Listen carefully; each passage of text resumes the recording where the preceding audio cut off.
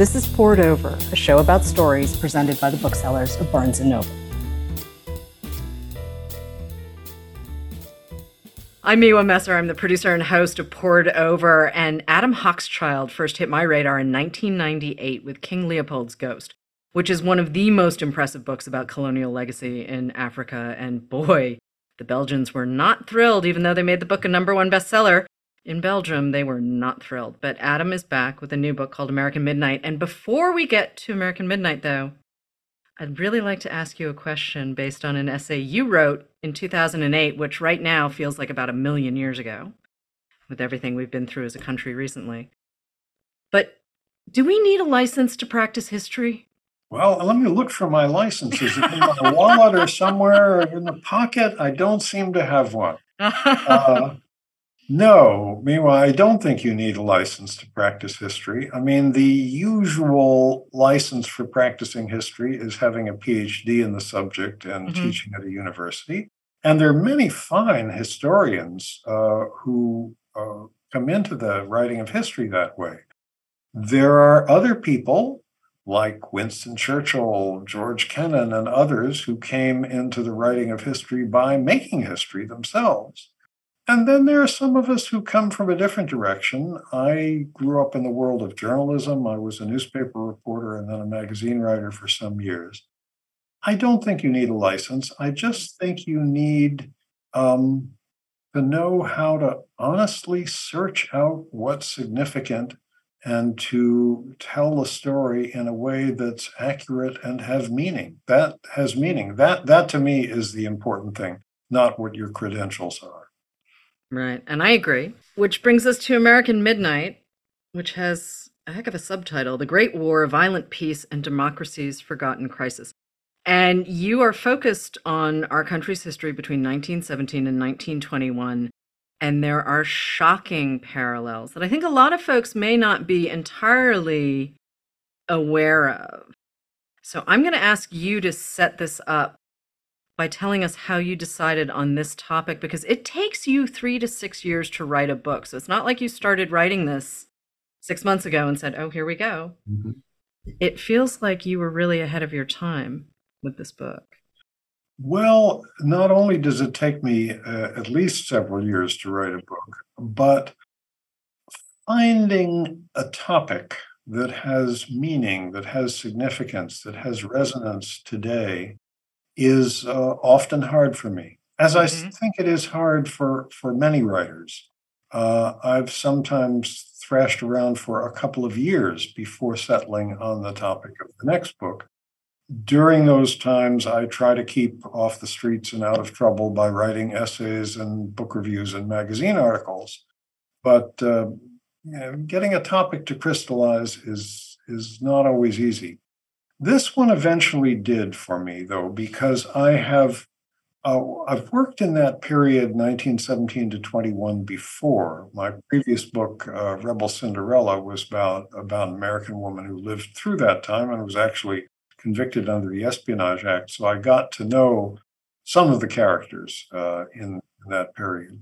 But the more I thought about it, the more I thought focusing in on these 4 years was an important thing to do right now, because this was the Trumpiest time of American history before Trump. It was a time when the country was filled with rage against immigrants and refugees, when there was a great deal of vigilante violence, people who were in some ways the predecessors of the Oath Keepers and the Proud Boys and so on. And it was a time when, for example, up to the very last minute, the leading Republican and Democratic candidates for president in 1920 for the nominations of their respective parties were both campaigning on promises of mass deportation of undesirable people of all kinds. Furthermore, it was a time when a number of things took place that Trump would have liked to do, but didn't do, wasn't able to do. In 2016, his followers chanted, lock her up, about Hillary Clinton. Well, Woodrow Wilson and his administration did lock up for a year or more hundreds of Americans who were in prison solely for things that they wrote or said. Also, the Trump administration was famous for hating critical media. Well, during those 4 years that I'm writing about, this country had press censorship on a huge scale that Mm-hmm. started with the excuse of the First World War, but continued for several years after the war was over. 75 newspapers and magazines were forced to close. Yeah, Arthur Schlesinger was not kidding when he was writing about the cycles of American history. This is only 100 years ago. Yeah, yeah. This is in the grand scheme of things, this is a blink of the universe's eye. 100 years is nothing. And I have to say, the Espionage Act was sort of always something I knew about, but I didn't realize the extent to which it was used against our fellow Americans.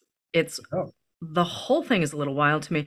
And I know you just mentioned Rebel Cinderella, but part of me also thinks that this kind of relates to another earlier book of yours, To End All Wars, A Story of Loyalty and Rebellion, 1914 to 1918. Because one of the things you raise in American Midnight is this idea that patriotism was used to tamp down dissent because the powers that be were concerned that anti-war, anti-World War I dissenters would somehow disrupt the process of getting kids into the army. This was an interesting time all over the Mm-hmm. world. The earlier book you just mentioned, To End All Wars, was about the First World War in Britain, where there, as in the United States, there was a very strong anti-war movement, perhaps more pronounced in Britain than in the US, because many people at the time sensed what we know today, which is that the First World War remade the world for the worse in every conceivable way.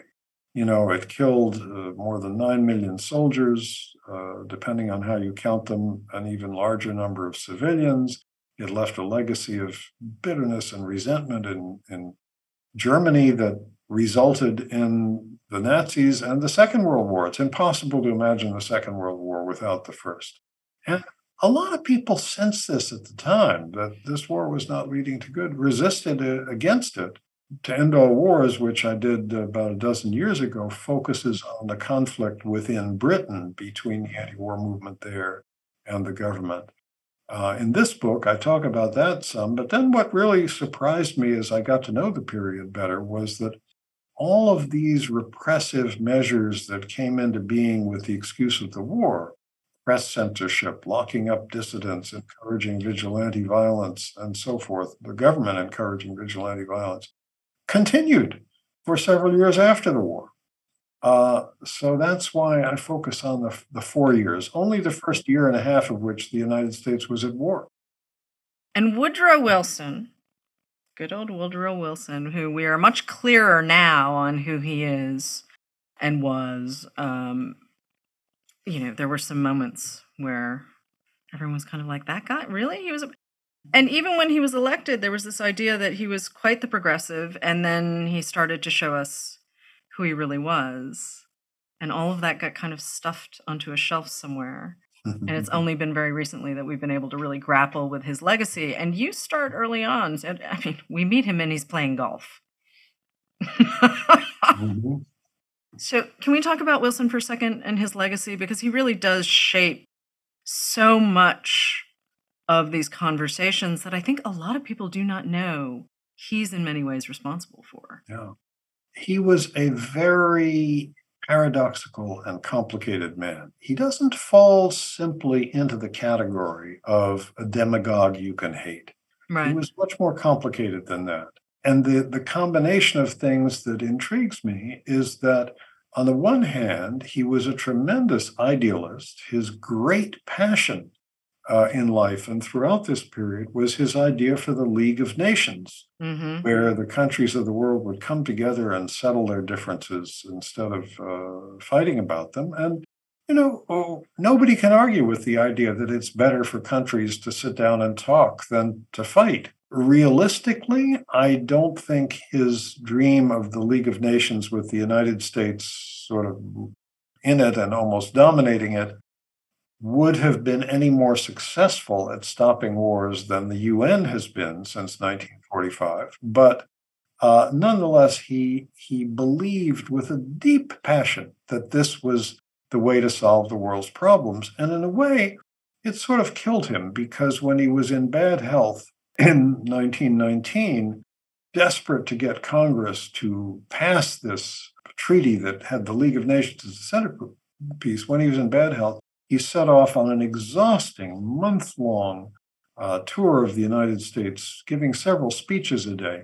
And giving a speech in those days meant shouting because there were no public address systems. And if you Right. were trying to address, 10,000 people gathered in a stadium or something, you really had to shout. And it was on that trip that he suffered the first of two almost fatal strokes. The next came when he was back at the White House a week later. That really put him out of commission for the rest of his presidency. So, in a way, he sacrificed his health and I'm sure shortened his life by this idealism. At the same time, he presided over the worst assault on civil liberties that's happened in the United States since the South rolled back Reconstruction after the Civil War. Hundreds of people sent to prison. There were about 450 long-term prisoners, that means a year or more, in federal prisons solely for things that they wrote or said. There were at least as many in state prisons because the states passed copycat laws to the Espionage Act during this period. He encouraged vigilante violence. He encouraged discrimination against what he thought of as undesirable ethnicities, which basically Mhm. meant everybody who was not Anglo-Saxon as he was. He seemed to show no regard for or upset by the widespread press censorship and stuff like that took place under his administration.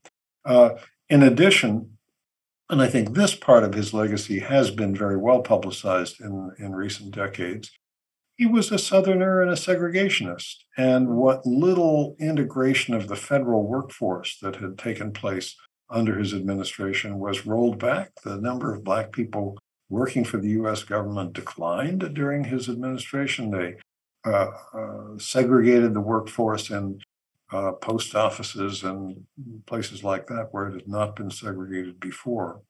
So, a very paradoxical man who is certainly not one of my heroes, but who's interesting. And as I say, you can't hate him as you would a demagogue, but it's a sort of lesson to all of us that you can preside over a very repressive period without being a loudmouthed showman.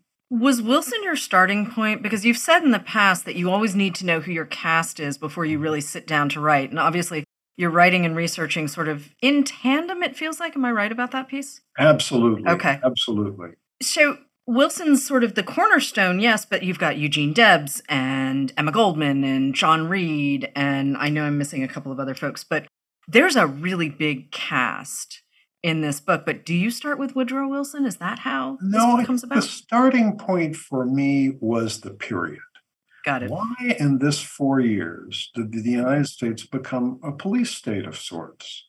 Why did that happen? Then, when once I was determined that this was the story that I basically wanted to tell, then I'm like a movie director holding auditions for my cast.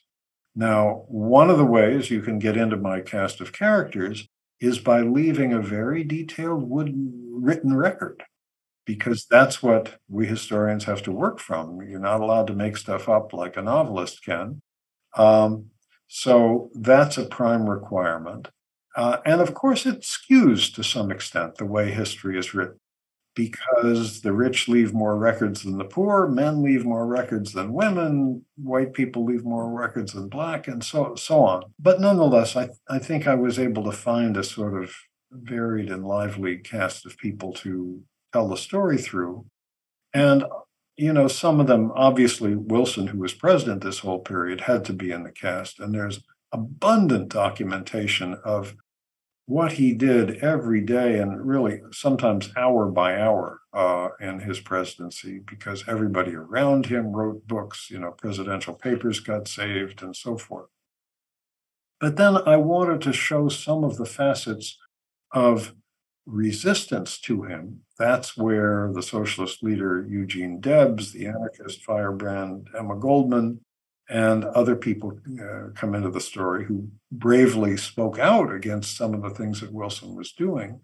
And there were other characters I wanted to find and did.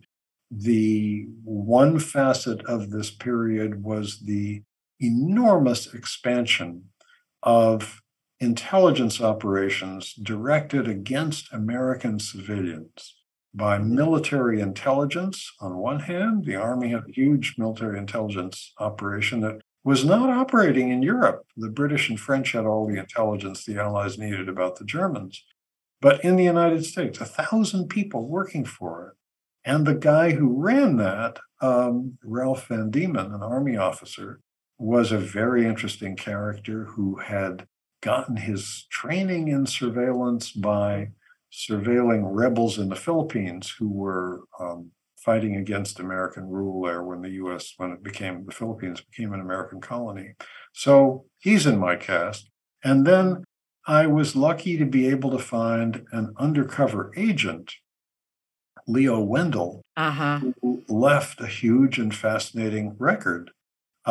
Happily, thanks to the National Archives, which are back in the news again these days, the equivalent of FBI files. In those days, it was just called the Bureau of Investigation. They added federal to the name in the 1930s. All those records that undercover people sent in were kept, several million pages of them.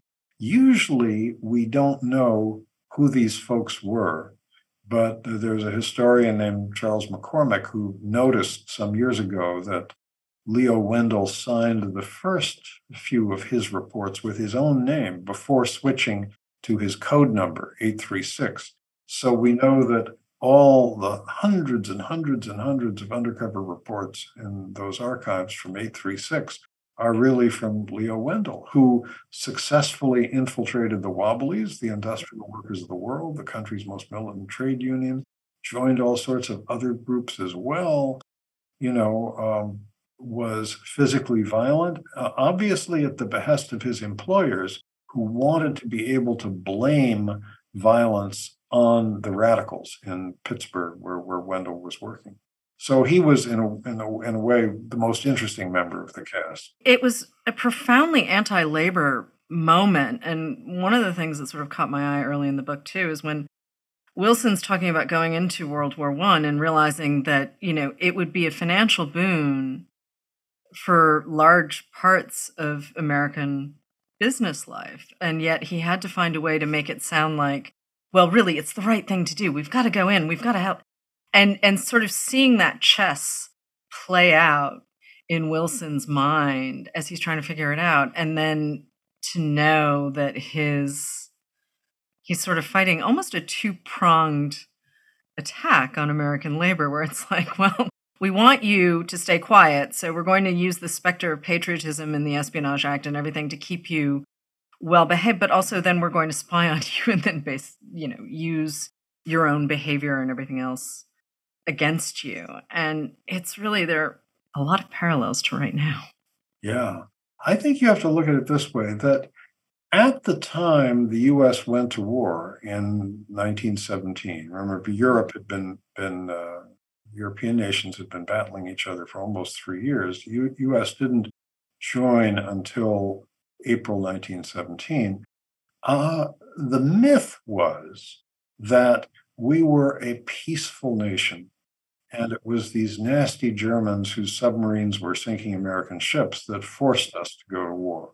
Well, the German submarines were sinking American ships because they were carrying huge quantities of munitions, artillery shells, guns, weapons, and so forth, to the Allies in Europe, primarily Britain and France. American business was making lots of money selling this stuff to the Allies. The Germans repeatedly warned that ships carrying these kinds of things, sailing in international waters, would be entering a war zone and would be at risk of being sunk.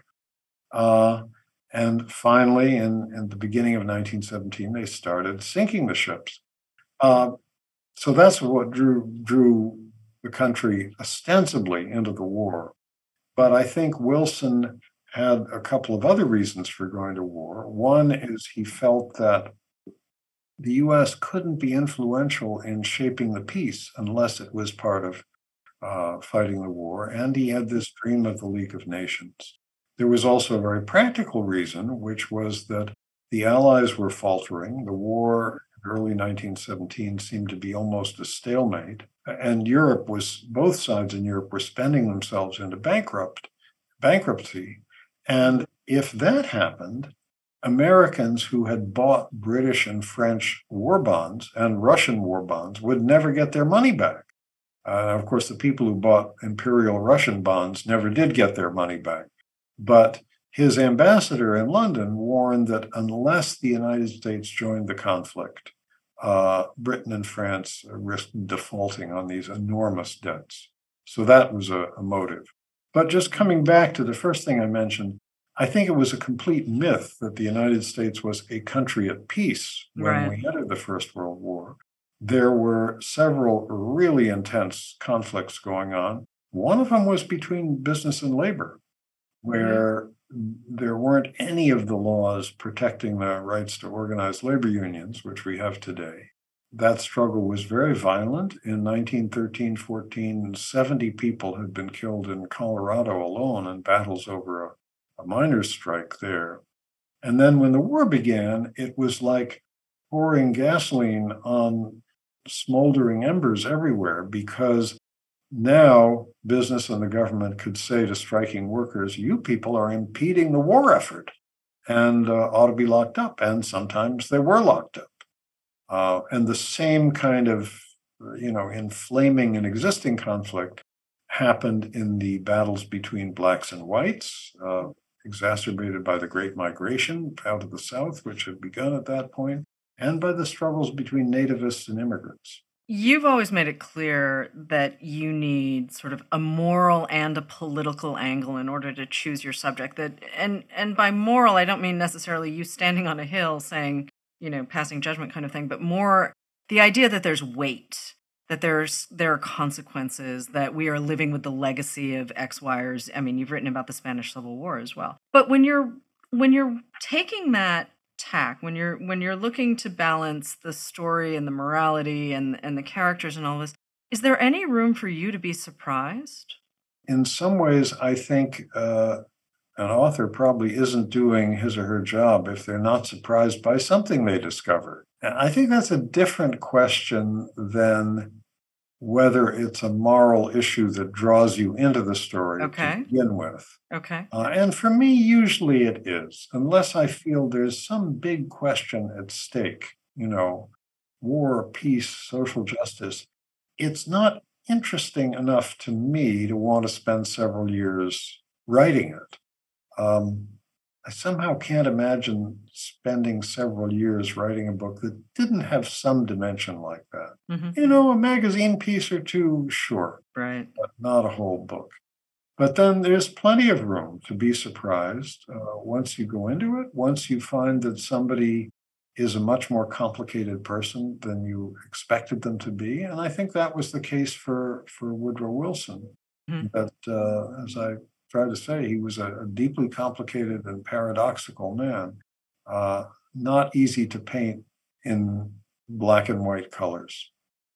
So was Wilson the biggest surprise, or was Leo Wendell the biggest surprise? Because, I mean, when you revealed that he had given up his name, I was like, wait a minute, isn't that defeating the purpose? Aren't you supposed to stay hidden behind code names and code numbers and all of this kind of thing? And so what was that moment for you with American Midnight? I can't say that Leo Wendell was a surprise because it was the work of another historian, Charles McCormick, who alerted me to him, but not enough people know McCormick's book. So I tried to carry it further, and I did carry it a little further. I managed to get in touch with his granddaughter and find out what she knew about him, and because she was equally fascinated as I was. One of the things that sometimes happens is that there are things you want to know about somebody and you can't, but if you've got some evidence, you are, I think, legitimately allowed to speculate.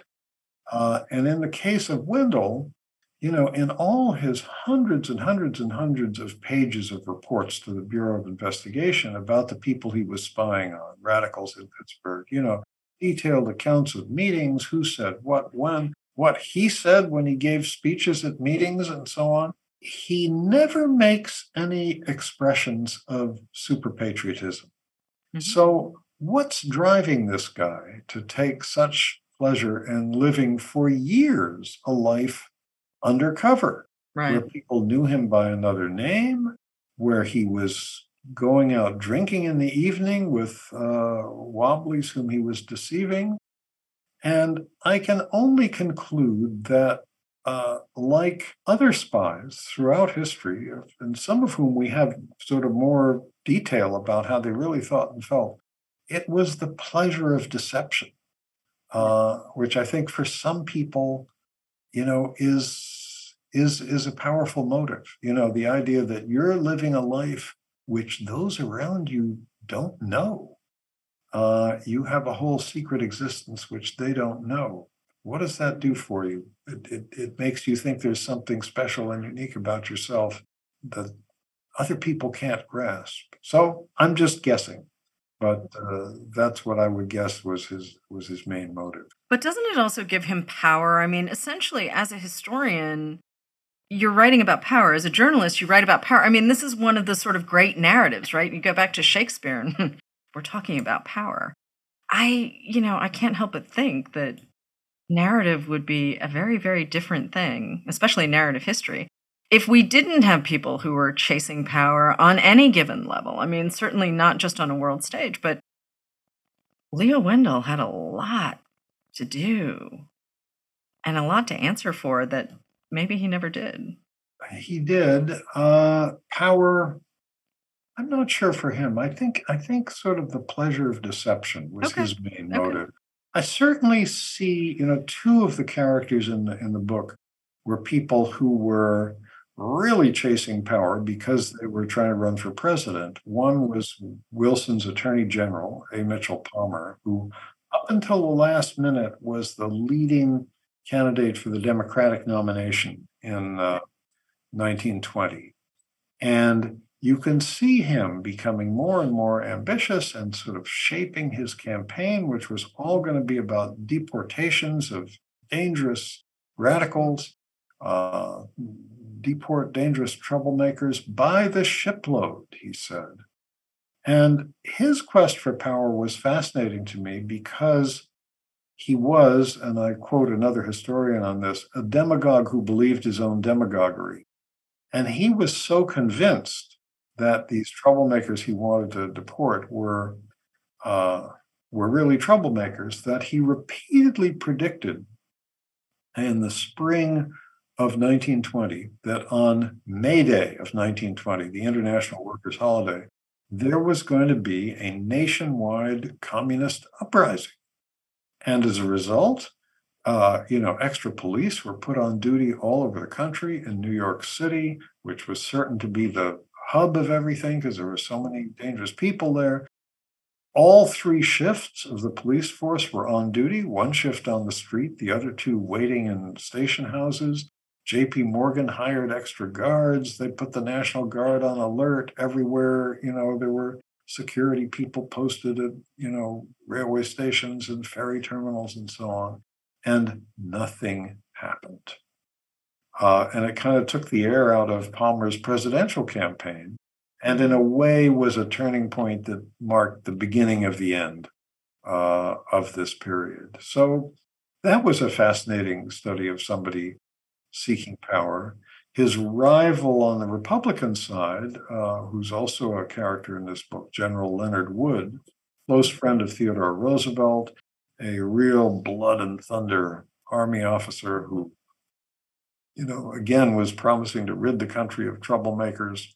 He saw his path to power as being seen putting down trouble. So he was the commander of troops in the Midwest, actually. And when there was a rioting in Omaha, race rioting, he put the city under martial law.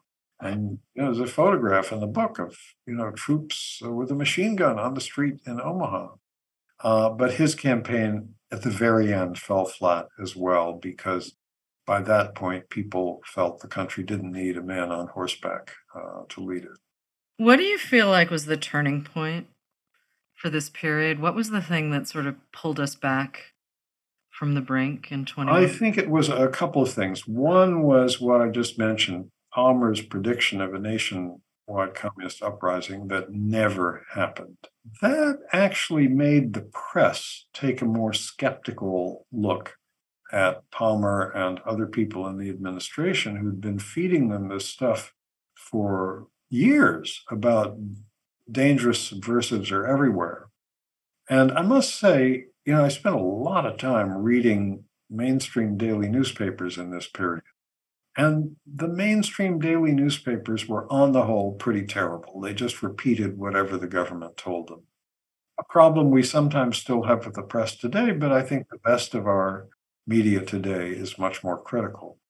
So when this predicted communist uprising didn't happen, the press, I think, felt they had been had to some degree, and they published critical cartoons of Palmer. They were more skeptical about these warnings.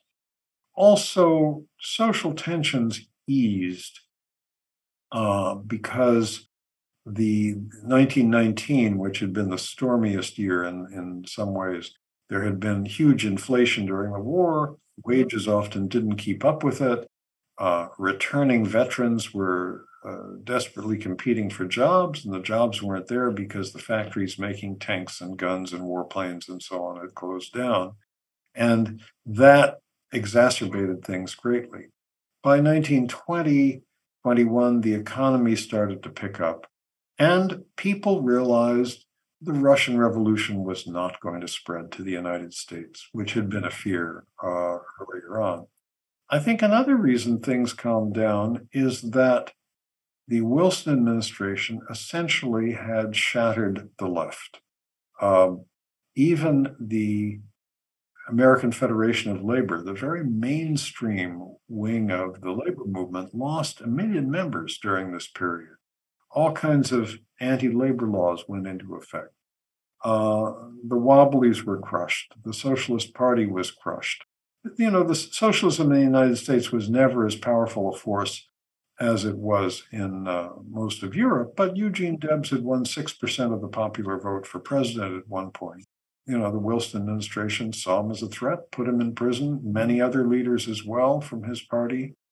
So, in a way, we got past this period at the expense of a good portion of the American political spectrum being crushed.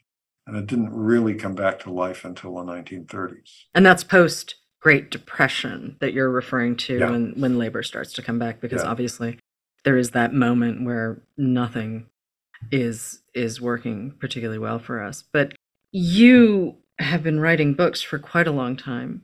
You were a practicing journalist before you were writing books. Have we ever managed to actually learn anything from our history? Sometimes you wonder. I do. Sometimes I you really wonder. do. Sometimes you really wonder, and you see people repeating the same errors over and over again. I mean, today, we have this positively enormous national intelligence apparatus, which failed to predict the collapse of the Soviet Union. They predicted the collapse of Ukraine when Russia invaded some months ago. That didn't happen. They've missed an awful lot of stuff, but we still keep putting huge amounts of money into that operation. I hope that one way that we have improved and learned something from the history is something I briefly mentioned earlier, that I think the best of the mass media have become more critical than they were. There is always a tendency for journalists and government officials to become close friends, to become sort of part of an establishment together. And obviously that still happens sometimes. But I think, you look at the best media we have, papers like the New York Times and the Washington Post and so on, for all their faults, they do practice a good deal of investigative journalism. And I think they're more skeptical of things that government officials and business leaders tell them than they were 100 years ago. And that to me is a good development.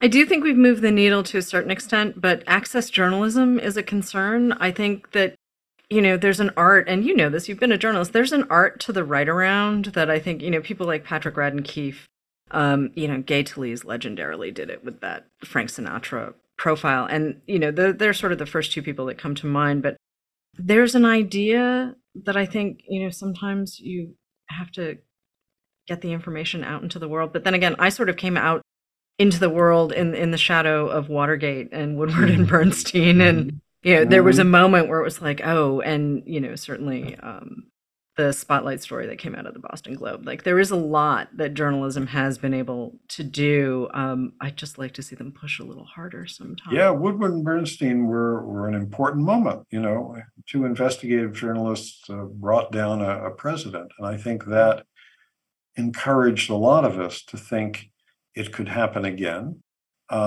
We then got into a strange moment with the Trump presidency, though, where there was all kinds of investigative journalism about him, exposing all kinds of horrible things he'd done. And it has not had the effect on his devoted and fanatical followers that we would wish it to have. In a way, the bar is a lot higher for the amount of what you have to do to finally get people not to trust you than it used to be, at least when you have that kind of demagogic appeal. And Trump himself said, I could shoot somebody on Fifth Avenue and they would still support me. That makes it harder to be a journalist today, I think. On so many fronts. I mean, one of the things you talk about, too, is the fact that people were self-censoring for fear of the Espionage Act and fear of being convicted for speaking the truth. Absolutely, because the Espionage Act, which incidentally is still in force, but it has been modified a great deal, but it's still in force. And it's the law under which Trump may get in trouble under those classified documents because of those classified documents at Mar-a-Lago. But it was a very harsh law that essentially allowed the government to jail people for speaking or writing things which were judged to be unpatriotic in a country at war. And that was the law Debs was sent to jail under. That was the law Emma Goldman was sent to jail under. Another character in the book, Kate Richards O'Hare, Socialist Party activist, also sent to jail under that law, found herself in the very next cell to Emma Goldman. And the two women became close friends and each recorded their impressions of the other. And of course, when you're doing character-based history and two of your characters know each other and write about each other, it's a writer's dream. But it was the Espionage Act that put them all behind bars, and many, many other people as well. In one case, which I go into in the book, three middle-aged men in a Kentucky cobbler's shop were talking, and unknown to them, their conversations were being eavesdropped on by a microphone planted by a local vigilante group. They were sent to a federal prison because their conversation was judged to be pro-German. I mean, it's amazing. And a lot of these people convicted under the Espionage Act during the war, like those three guys in Kentucky, were sent to jail or were still in jail a couple of years after the war ended. This is what, your 11th book? Do I have that right? Okay, so your 11th book. You find stories that interest you and you chase them, and then we get a great book out of it. That's sort of how it seems to me. But what do you, as Adam Hochschild, what do you get from writing these books? Well, there's a great deal of satisfaction in telling a story that means something to people, that where you can see it resonating with people's lives. I mean, I'll give you one example of it. I do like to hop around between countries and centuries. It makes it more interesting for me than if I specialized in one particular time and place. And one of the books I did, Bury the Chains, was a history of the British anti-slavery movement that began in the 1780s. And it took them nearly 50 years before they finally succeeded in getting all the British Empire's slaves freed, which happened, incidentally, 25 years before the slaves were freed here in the United States. Fascinating story with some wonderful, inspiring characters in it. Well, one of the things that happened in the wake of that book was this. You often learn who's reading a book by who invites you to come talk about it.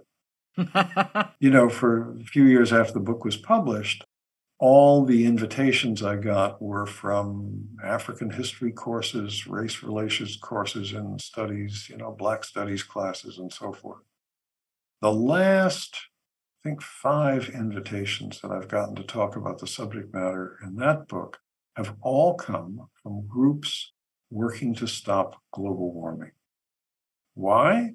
Because they saw a group of people almost 250 years ago who changed the way the world thought about something that almost everybody took for granted. And they're fascinated by the parallels. I wish I could say that occurred to me at the time I was writing the book. It didn't, but I'm delighted when people find a parallel like that.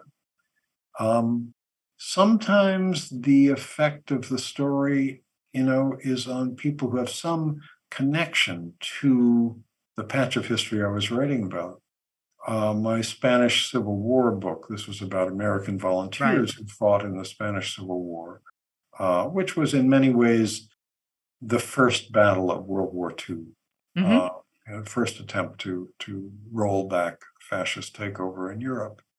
And every time I've talked about that book in a bookstore or library or something, somebody always comes up afterwards and says, my father was in Spain, or my great uncle was in Spain.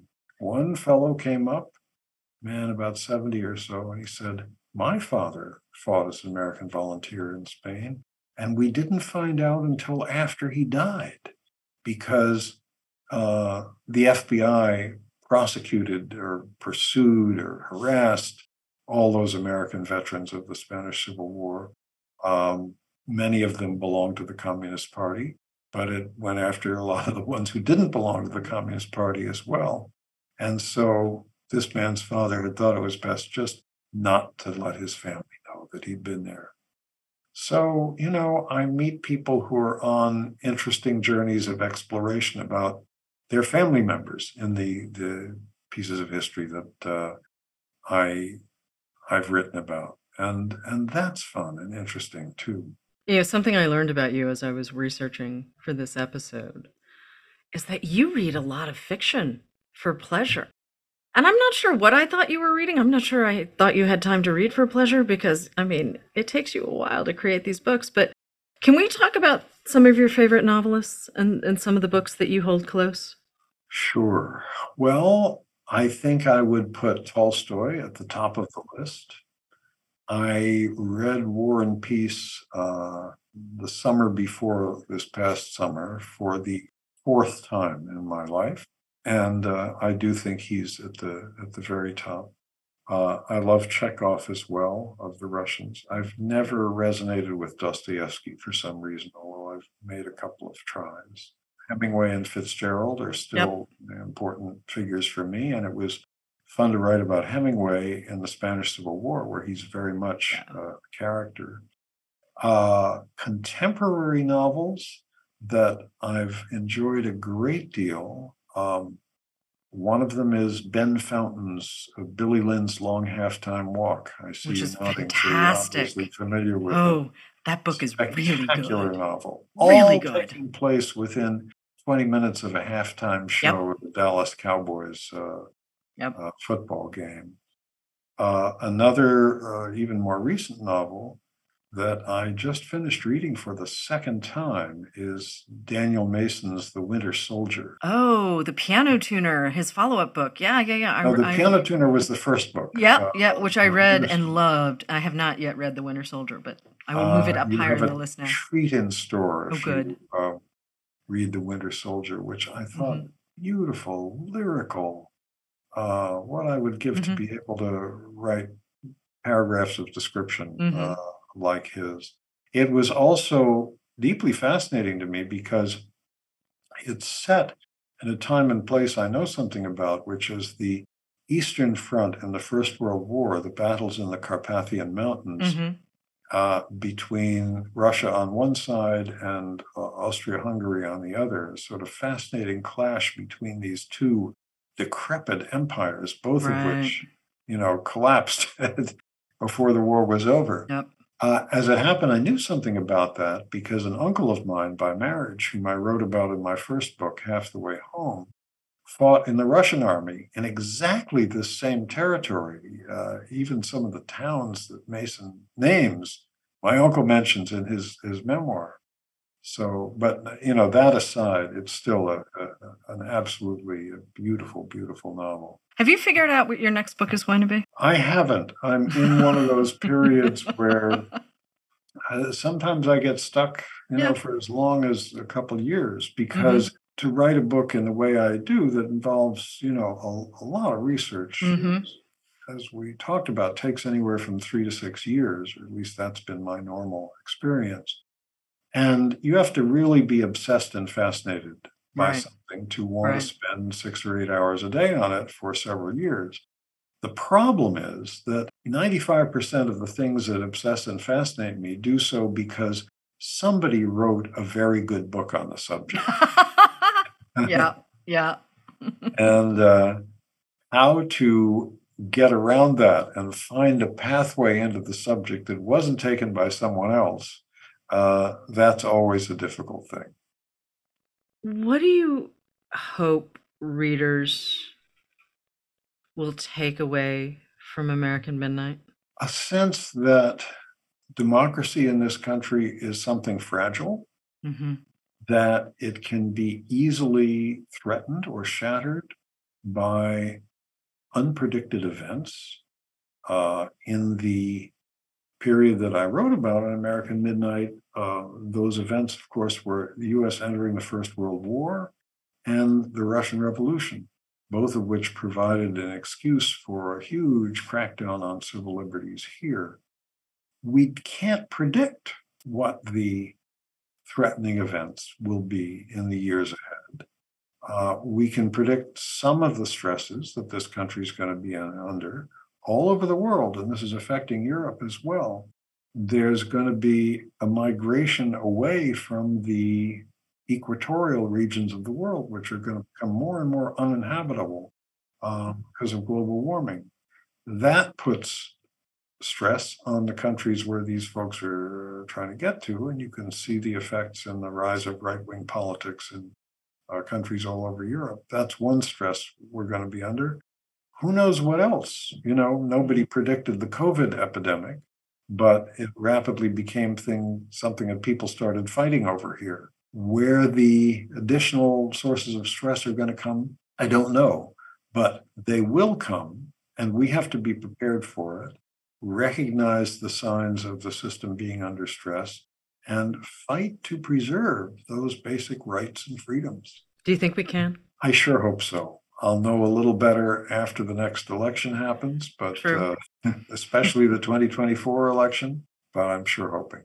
That seems like a really good note to end on. So Adam Hochschild, thank you so much for joining us on Poured Over. American Midnight is out now, and I do hope people will go looking for that backlist too, because it's pretty great. Well, thank you, Miwa. It's a real pleasure to get to talk with you about this new book.